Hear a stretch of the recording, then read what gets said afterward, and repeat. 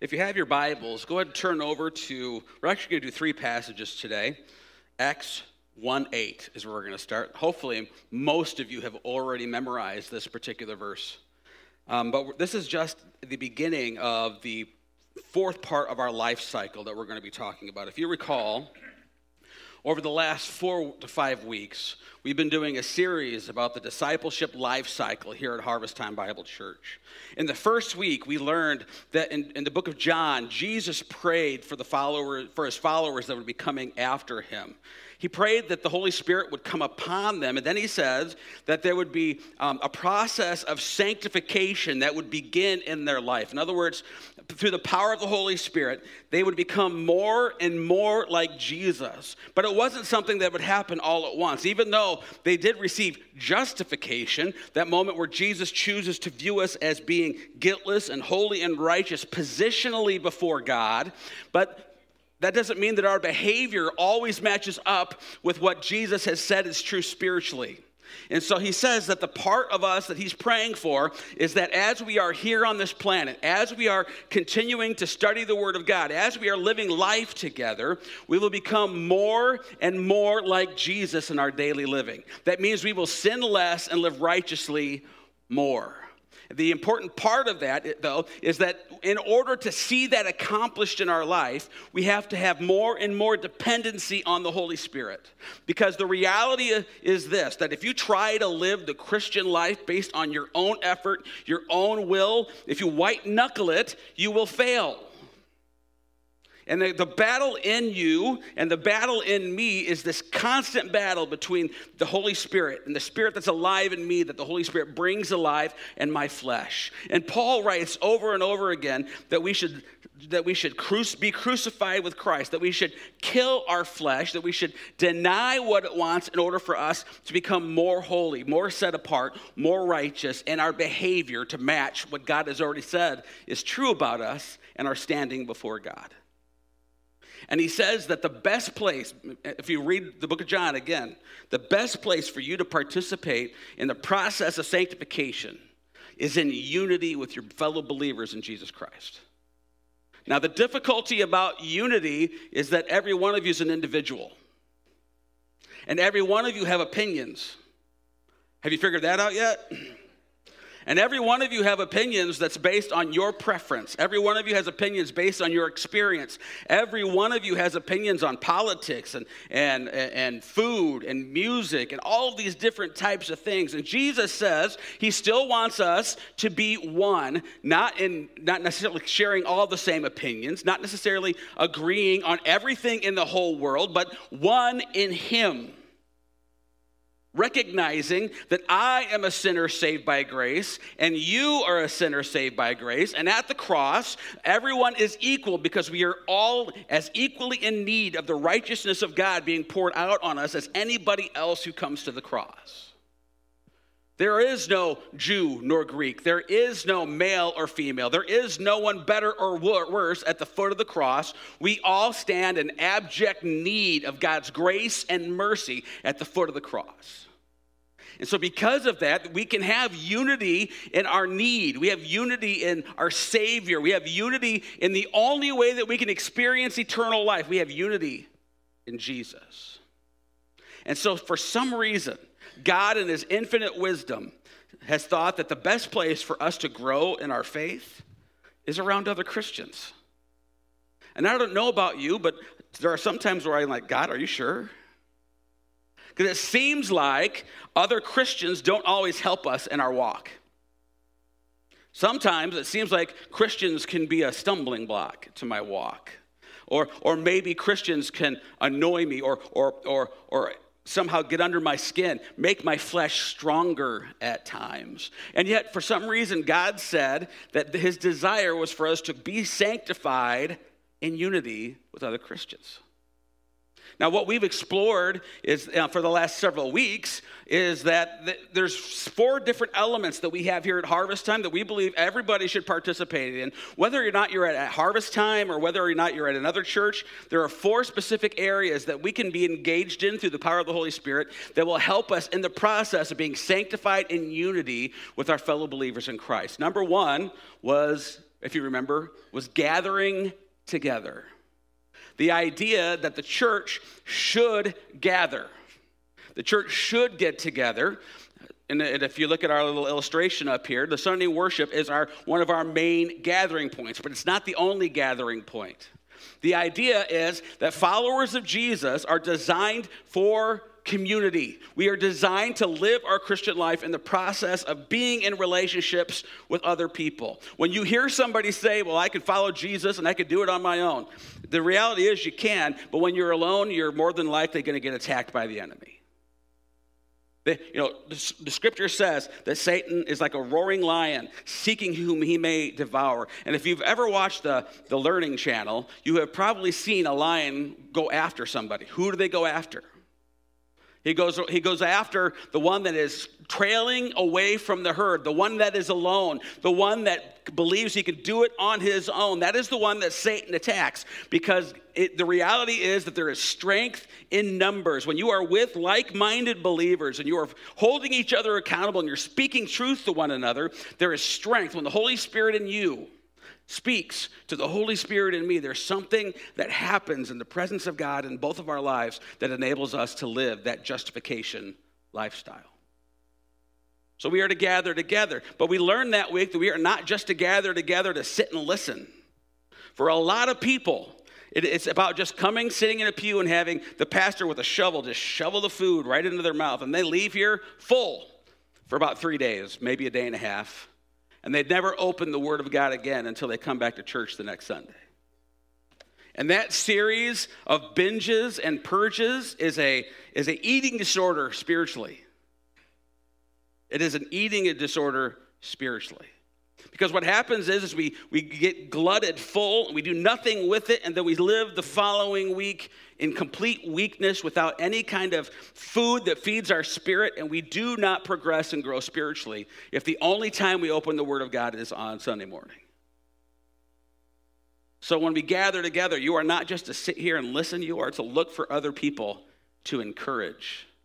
Because when we are together, we can remind each other that we have hope. Scripture tells us that part of the purpose of gathering together is for each of us to remind the other that no matter how bad the world looks, no matter how bad politics look, no matter how bad circumstance around us looks, that our hope is not in this world, but our hope is in Jesus Christ. And he has already won.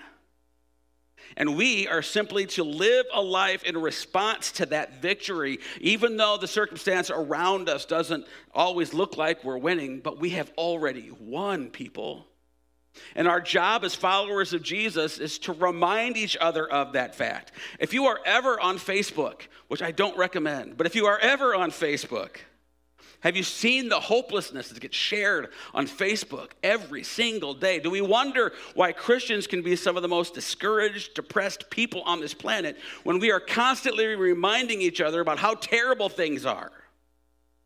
Now, don't get me wrong. I'm not saying things aren't bad sometimes. But that completely eliminates the reality that Jesus Christ has won the battle. And that he is coming back. And all the stuff that is messed up in this world, he's going to fix. He's going to. He promises. The scripture says he's going to come. He's going to end sin and death. He's going to make a new heaven and a new earth. All of these things are promised in the Word of God, and we would know that if we actually opened it and studied the Word of God. So where does your hope lie? Does it lie in the systems of this world? Or does your hope lie in the person of Jesus? We gather to remind each other of where our hope lies. Number two, we want to grow in our knowledge of the Word of God because we believe that the primary way that God speaks to the people of this world is through his Word, the book. And it's important for us to sit under good teaching. We open the Word of God every Sunday morning and we read the Word of God. We're going to read quite a chunk here in just a few moments. But not only is it important for us to read in this context, it's important for us to read it together in smaller conversations and smaller groups. You see, it's not just enough to sit and hear somebody else talk about it. Our learning life groups is about growing in our knowledge about the Word of God. And here at Harvest Time, we have most of them are on Sunday morning in between our two services. We invite you to come and check out some of those where we open the Word of God and we learn more about his teaching. But not only that, it's important for you to be opening up the Word of God yourself, to be able to tell if a pastor, a speaker, is speaking truth or a lie. You need to be able to understand and rightly divide the word of truth so that no matter who is sitting before you, if they are saying something and they say it as thus saith the Lord, but the Lord thus didn't say it, you need to be able to know. And you need to be able to call them out based on that reality. But a lot of people just assume that because they look like a preacher, they act like a preacher, and they open the book, that they are saying what the book says. We need to be able to know the difference. Learning life groups are to help with that. Last week, we talked about giving. We talked about the reality that your time, your energy, and your resources are not yours. God did not give them to you primarily for your use. God has given you all of those things for the betterment of the kingdom of God and to serve one another. That is why he has given you what you have. And so community life groups are just a way for people to get together and to be able to give of their time and energy and resources to one another. I am thankful for those who are involved in community life groups. Did you know that at harvest time, at full attendance, we had nearly 800 people? Now, after COVID, we haven't been anywhere close to that, just being honest with you. But during that time period, there was still this expectation as an idea that if anybody that was of the 800 to 1,000 people that called harvest time their home was sick, only the pastor was the one that they wanted to come see them. Only the senior pastor specifically, not even us, the second and third guys. And again, it's not that the senior pastor doesn't mind doing that. In reality, though, it needs to be more than just the senior pastor that goes out and cares for people when they're sick. It needs to be more than just the deacons. But if you don't have a relationship built, except on Sunday morning, who is going to check on you when you're sick? Who's going to miss you when you skip? Right?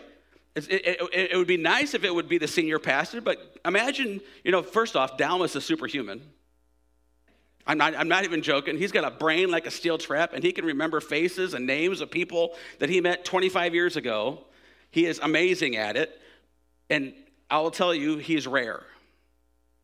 So the reality is this: if you want to be somebody who has a relationship with people, you want somebody to notice when you're not around the church, or you want somebody to experience life with, if you want somebody that can be there to walk with you through difficult times, then get into a community life group and build relationships with each other. Build a relationship with other people. Because in reality, we need to do that work of the ministry with each other, to each other. It's not just the paid staff that's going to be able to do it. What happens someday because over and over again we hear about how the church someday is not going to be able to meet as it meets now. The church as a whole throughout the world doesn't meet in big rooms like this. For the most part, it meets in house churches. It meets in small meeting areas. It meets in secret because there is real persecution that happens to the church throughout the world. And what's going to happen when the pastor, the senior pastor of that group, cannot get into your home or visit you in the hospital? Who are you going to call on for support? It needs to be those who you have built a spiritually connected relationship with in some kind of community and learning life group. Those are the people that should be providing meals. Those are the people that should help take care of you. So the question is, so far, are you gathering together with the idea of doing something more than just listening? Are you actually growing in your knowledge of the Word of God? And the way you'll know that is, are you actually applying it to how you live your life? And number 3, are you actually giving of your time, energy, and resources to the church? Yes, but to a smaller group of people that you are supposed to build relationships with so you can do life together. Gather, grow, and give. And today we're going to cover the last part of our process, and that is to go. Acts 1:8 says this, if you have your Bibles.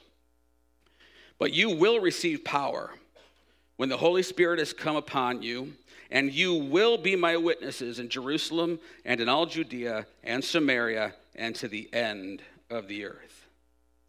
A couple observations from this. First off, this is written specifically to the apostles who are in that room at that moment, right? And so what he's saying is that these first Christians, the very first people that gave their life to Christ, he is saying to them, something different is going to happen. the Holy Spirit is going to come upon you, and you're going to be given all kinds of abilities that you didn't have before.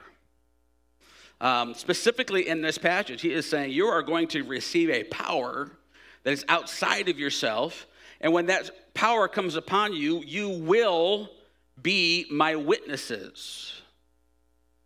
Now, what does that mean? I think that means that based on their own power and their own strength, there was probably a couple of them that were maybe more outgoing. I can imagine Peter being a natural going out. He's one of those guys that walks into a room mouth first, right? Speaking all the time, talking, saying all kinds of stuff. That's not, I know some folks like that. Some of you are like that.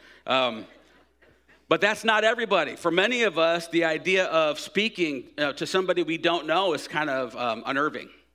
Or building or having a conversation with somebody in an elevator or something like that is just completely out of our comfort zone because it's not in our natural way about who we are. Well, this passage says that you're going to receive power to do something that is beyond your nature. Okay? Specifically to the apostles, but there's going to be something outside of you. And what that says is once you receive that power, you will. It's not even a question of you might be. It's not even given as an option. It says you will be my witnesses. Now, what's a witness is the question. We talk about witnessing. And I think in church settings, that word has gotten kind of twisted in what it means. Witnessing is not necessarily just about going up to a random person and launching directly into a gospel presentation without context. Witnessing literally is talking about telling them what you've seen and experienced. Like if you're called into court and you're a witness for the prosecution or you're a witness for the defense, all you are called to do is tell the truth about what happened to you at a specific time. And so the step number one in being somebody who is a goer, somebody who is going and sharing the gospel, is having an understanding that first you have to be dependent on the Holy Spirit. If you are, again, trying to work up the power to do it based on your own self, a lot of times waiting for that gumption never comes because we are waiting for our nature to somehow desire to do this. And your nature, especially your flesh, will have no desire to do this. In fact, your flesh will tell you every reason in the world why you should never, ever be a witness about what Jesus has done for you. And then many of you have had that battle in your mind. You're talking to somebody, and you're like, man, maybe I should talk about Jesus. And there's a voice in your head that says, no, that would be uncomfortable, not going to do it. Listen, when something tells you to share Jesus, that is a prompting from the Holy Spirit. And our job is to share, to witness what has happened to us to somebody else. Now, step number one, there's another assumption we need to make here, folks. If you have no desire to share what Jesus has done for you, then you need to ask yourself, has Jesus done anything for you? If you don't know Jesus, if you do not have a saving relationship with Jesus, if you have not repented from your sins and confessed and believed that Jesus has died for you, and if you have not done that, then you do not know Jesus. You can be as religious as you want. You can be as participating in church as you want. You could have been baptized, take the Lord's Supper. You could have been confirmed, all of those things. But if you have not truly surrendered your life to Jesus Christ, then you don't know him. Do not trust in your works or your participation in religion to affirm that you know Jesus. Because if you don't trust him, if you have not placed your faith and trust in him, you do not know him, and you will have nothing to share.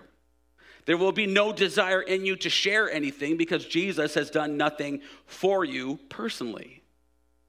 But if you have experienced the saving work of Christ, and you know what you've been saved from, man, when I think about my life and how left on my own and the stuff that I would be doing apart from the intervention of the Holy Spirit in my life, I am amazed at the incredible work of the Holy Spirit. I know how bad I am now, let alone what would happen if I don't have God intervening in my life. And I know that it's a constant battle now.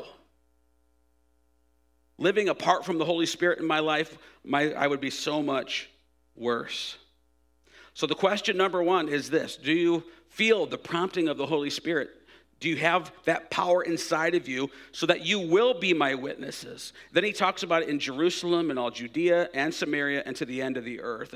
And traditionally we've said that means your local area, your regional area, your country, and throughout the world.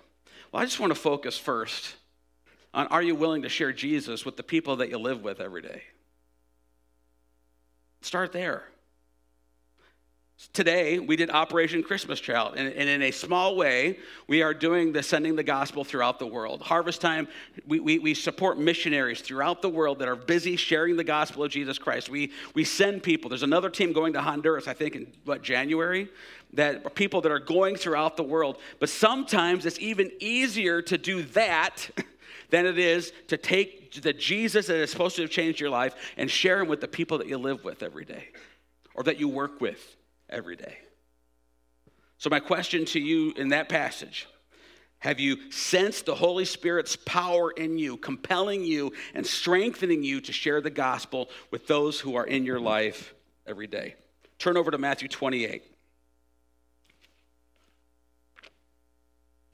This is another version. This is part that Jason has preached on quite a bit about the Great Commission. And he often says this is not the great opinion. This isn't the great option. This is the Great Commission that's given to all of us who are followers of Jesus. Starting in verse number 16, he says this: Now the 11 disciples went to Galilee, to the mountain to which Jesus had directed them, and when they saw him, they worshiped him, but some doubted.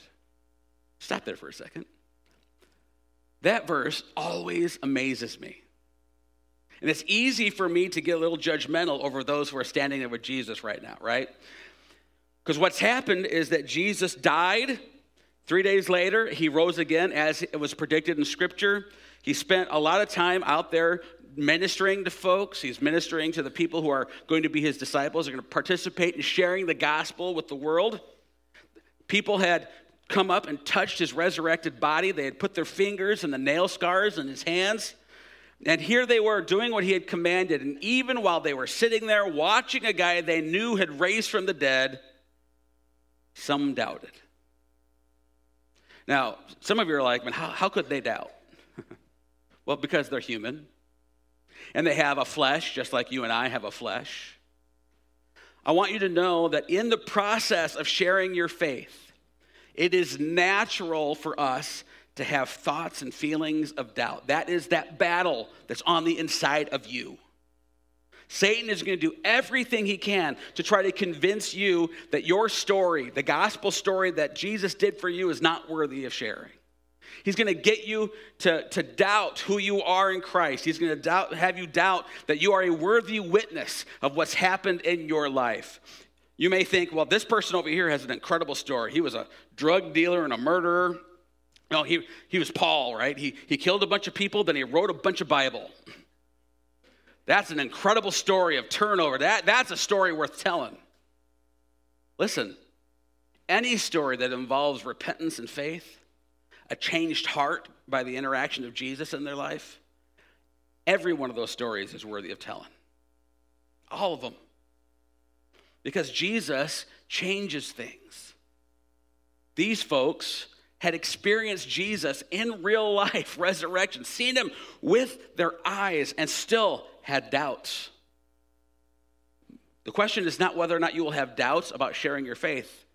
The question is, what are you going to share your faith in spite of those doubts? Verse 18, and Jesus came and said to them, all authority in heaven and on earth has been given to me. Go, therefore, and make disciples of all nations, baptizing them in the name of the Father and of the Son and of the Holy Spirit, teaching them to observe all that I have commanded you. And behold, I am with you always, even to the end of the age. Now, there is a parallel that's happening here between the passage in Matthew and the passage in Acts. In Acts, it says, you will receive power. You will be given the Holy Spirit, and the Holy Spirit inside of you will empower you and strengthen you to share the gospel with a world that's lost and dying. In this passage, Jesus says, all authority has been given to me over everything. What is he saying? He's saying that all the power that is needed for the evangelism of this world has been given to me. And then later in Acts, he says, the power that has been given to me, I now am going to impart to you for the purpose of sharing the gospel of Jesus Christ and building the church of God. God the Father has given Jesus that authority and power in heaven and on earth. And he says, because he's given that power, our job, followers of Jesus, is to go and make disciples of all nations. But what does that mean? I know we talk about the reality of that we are called to make disciples. Great. But in some messages that I've heard before, not necessarily here, we limit that to just talking about Jesus, just being an evangelist. And again, please, my thinking is not everybody has a gift of evangelism. Not everybody. My brother, Seth, he's a pastor up in Wisconsin. This man can walk into a Casey's and in 5 minutes be doing a gospel presentation to a lady he just met behind the cash register. That man has a gift of evangelism. And you all know people like that. You all know people that they can get to know somebody and share the gospel in like 5 seconds. Those people have the gift of evangelism. And it's an amazing thing to watch. But not everybody has the gift of evangelism. But everybody has the responsibility of evangelism. Does that make sense? Not everybody has the gift of evangelism, but everybody has the responsibility of evangelism. So what does it mean then for us who are followers of Jesus, who might not have that ultimate gift to be able to walk up to a stranger? Well, first off, there have been times in my life, and many of you may not believe this, but I am somewhat of an introvert. I don't know, they call me an extroverted introvert, right? Don't ask me, read up on it on Google. But basically what that means is, if I'm in a room of strangers, I am very comfortable fading into the background, sitting in the back row, and not having to talk to a bunch of people. When I'm comfortable, in a building like this, I can go around and I can talk to everybody, and it's fine. But then I go home and I take a nap because it's tiring, right? So what that means, though, is just because I don't have the natural gift of evangelism does not relinquish me from the responsibility of evangelizing, and that is why God gives us power through the working of the Holy Spirit. There have been times when I said, Lord, I don't know what to say, and the Lord spoke. I don't even remember some of the stuff I've said to people, but people have given their life to Christ as a result of being willing and obedient to be a vessel of the Holy Spirit in a moment that we share the Word of God. And that is what we are called to be, a vessel for the speaking of the Holy Spirit in those moments. And he says, go therefore and make disciples of all nations. Notice, he didn't say go and make converts. The Great Commission is not a command just to win people to Jesus. That's part of it, because you can't make a disciple unless they come to Jesus, but it's so much more than just sharing the good news of Jesus Christ. The idea of discipleship actually has more to do with building a relationship with somebody that leads to salvation, but goes past that and gets into the process of sanctification. We are called to bring people into the life cycle and to participate in the relationships of that life cycle. Then he gives us an idea from Scripture. He tells us exactly what that means. He says, go and make disciples of all nations, which, by the way, that means all nations, all people, all colors, all ethnicities, all socioeconomic backgrounds. We should judge nobody as unworthy of the gospel, because the gospel can transform anybody. Make disciples of all nations. And then he says, this is how you do it. Baptizing them in the name of the Father and the Son and of the Holy Spirit, which is supposed to be the first act of obedience after you give your life to Christ. So if you have chosen not to be baptized by immersion, we need you to prayerfully consider being baptized. Because it is actually a sign of obedience to the Lord. It's a sign that you have been willing to surrender your life to Christ. It's an important first step of obedience. And if you have chosen not to, it doesn't mean you're not saved, but it does mean that there needs to be part of you that gets surrendered to God, because God asks us to be obedient through baptism. Then he goes on and he says, baptizing them in the name of the Father and of the Son and of the Holy Spirit. Then he says, teaching them to observe all that I have commanded you. Teaching them. Does that sound familiar? Part of our growth cycle is to teach them about all the things that God has commanded us. What has God commanded us? Well, first off, it's in the book. So we are to teach people to open the Word of God and to study it and to know this is how we are to live our life.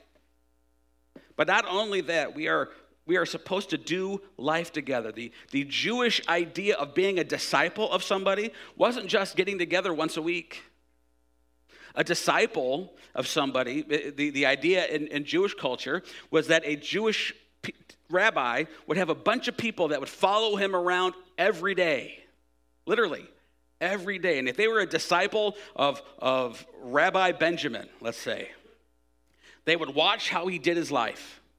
They would watch how he ate. They would watch how he prayed. They would watch every day how he did everything. And they would try to emulate what they saw on a daily basis. That is what discipleship is. And that is the important part of discipleship here and now. It's not just telling people to pray a prayer and then leaving them to wallow alone trying to figure out how to grow spiritually.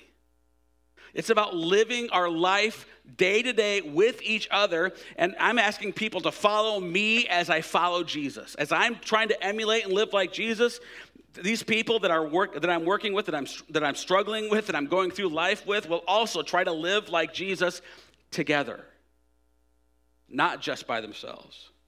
Teaching them to observe all that I have commanded you, and behold, I am with you always, even to the end of the age. He even ends it with this idea, this daunting task. He says, make these disciples. Yes, share Jesus, evangelize, but don't abandon them. Walk with them through the process of discipleship. But don't worry, all this power that I've given you is going to be with you, because I am going to be with you even through the end of the age. All of it through the dependency on the Holy Spirit. Flip over to Romans chapter 10, and as every time I preach, time gets away from me. Romans chapter 10.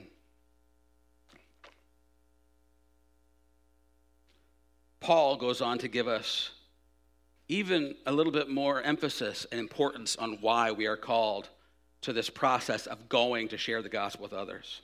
Starting at verse number 9.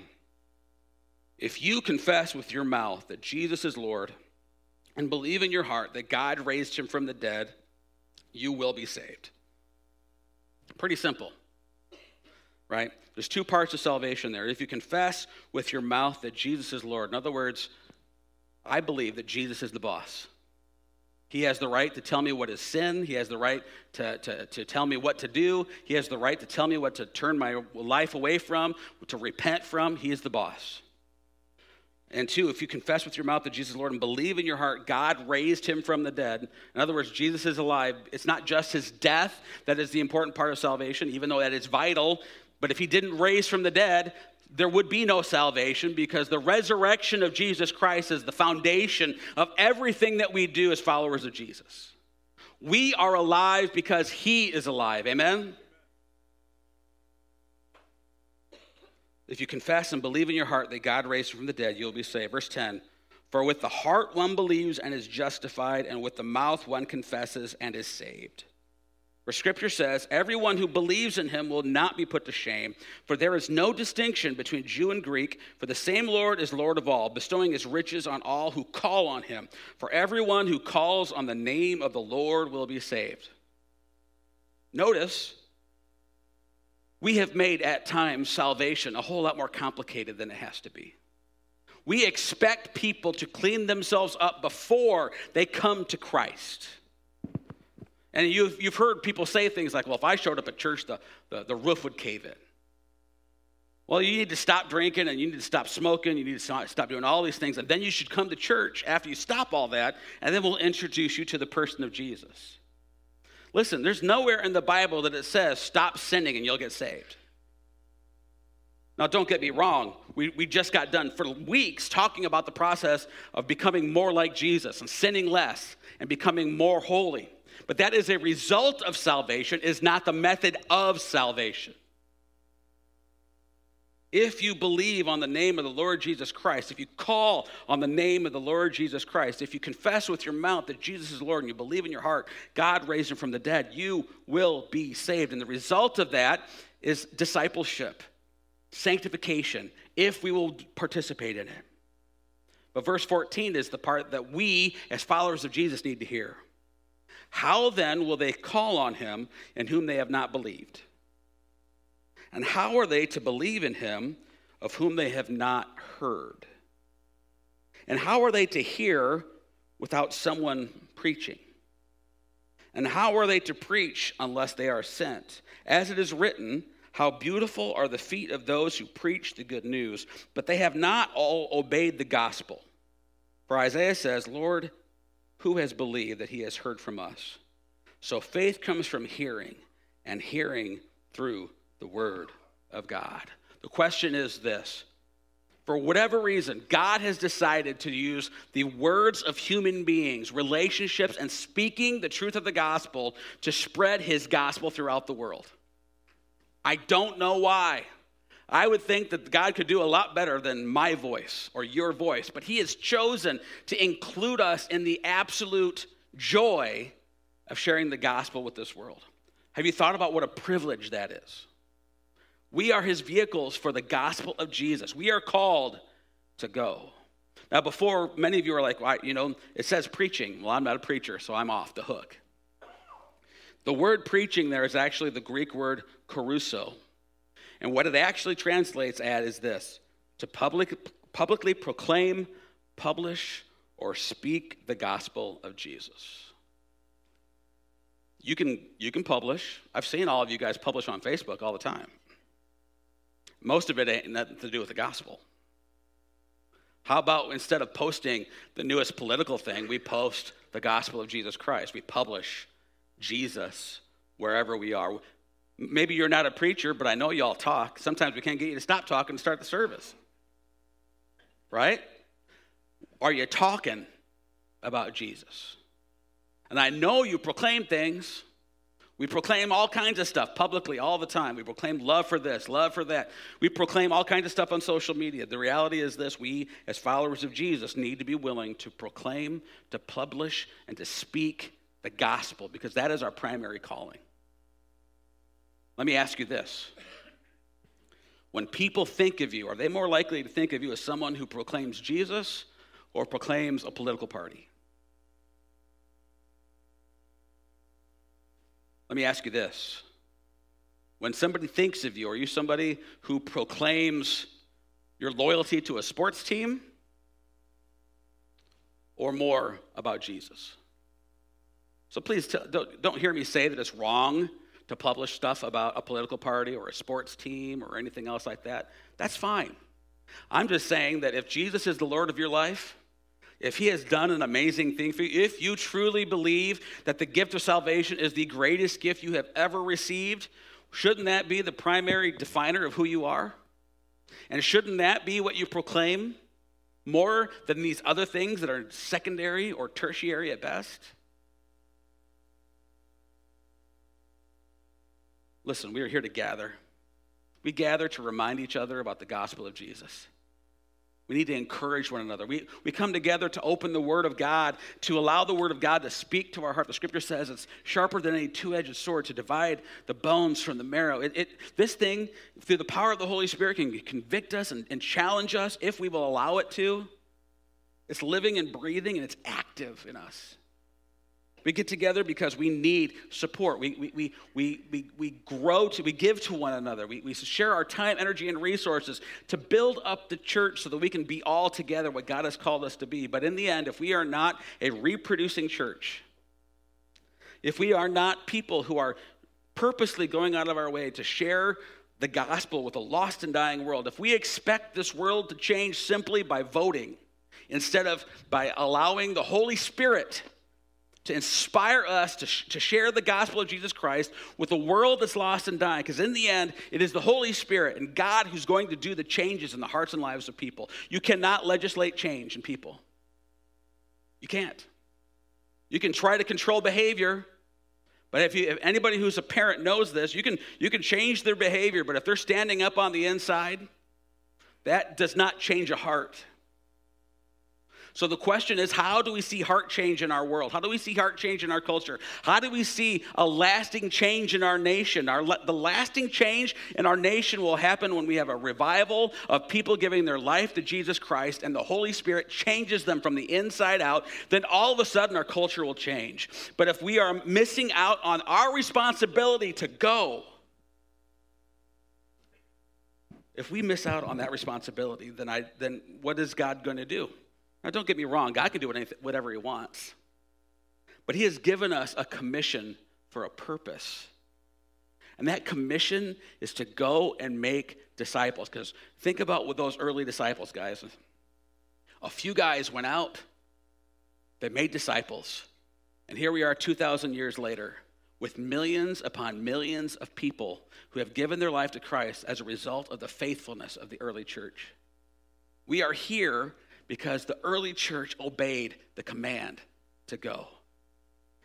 Imagine if we go as the Bible commands, what the future will hold.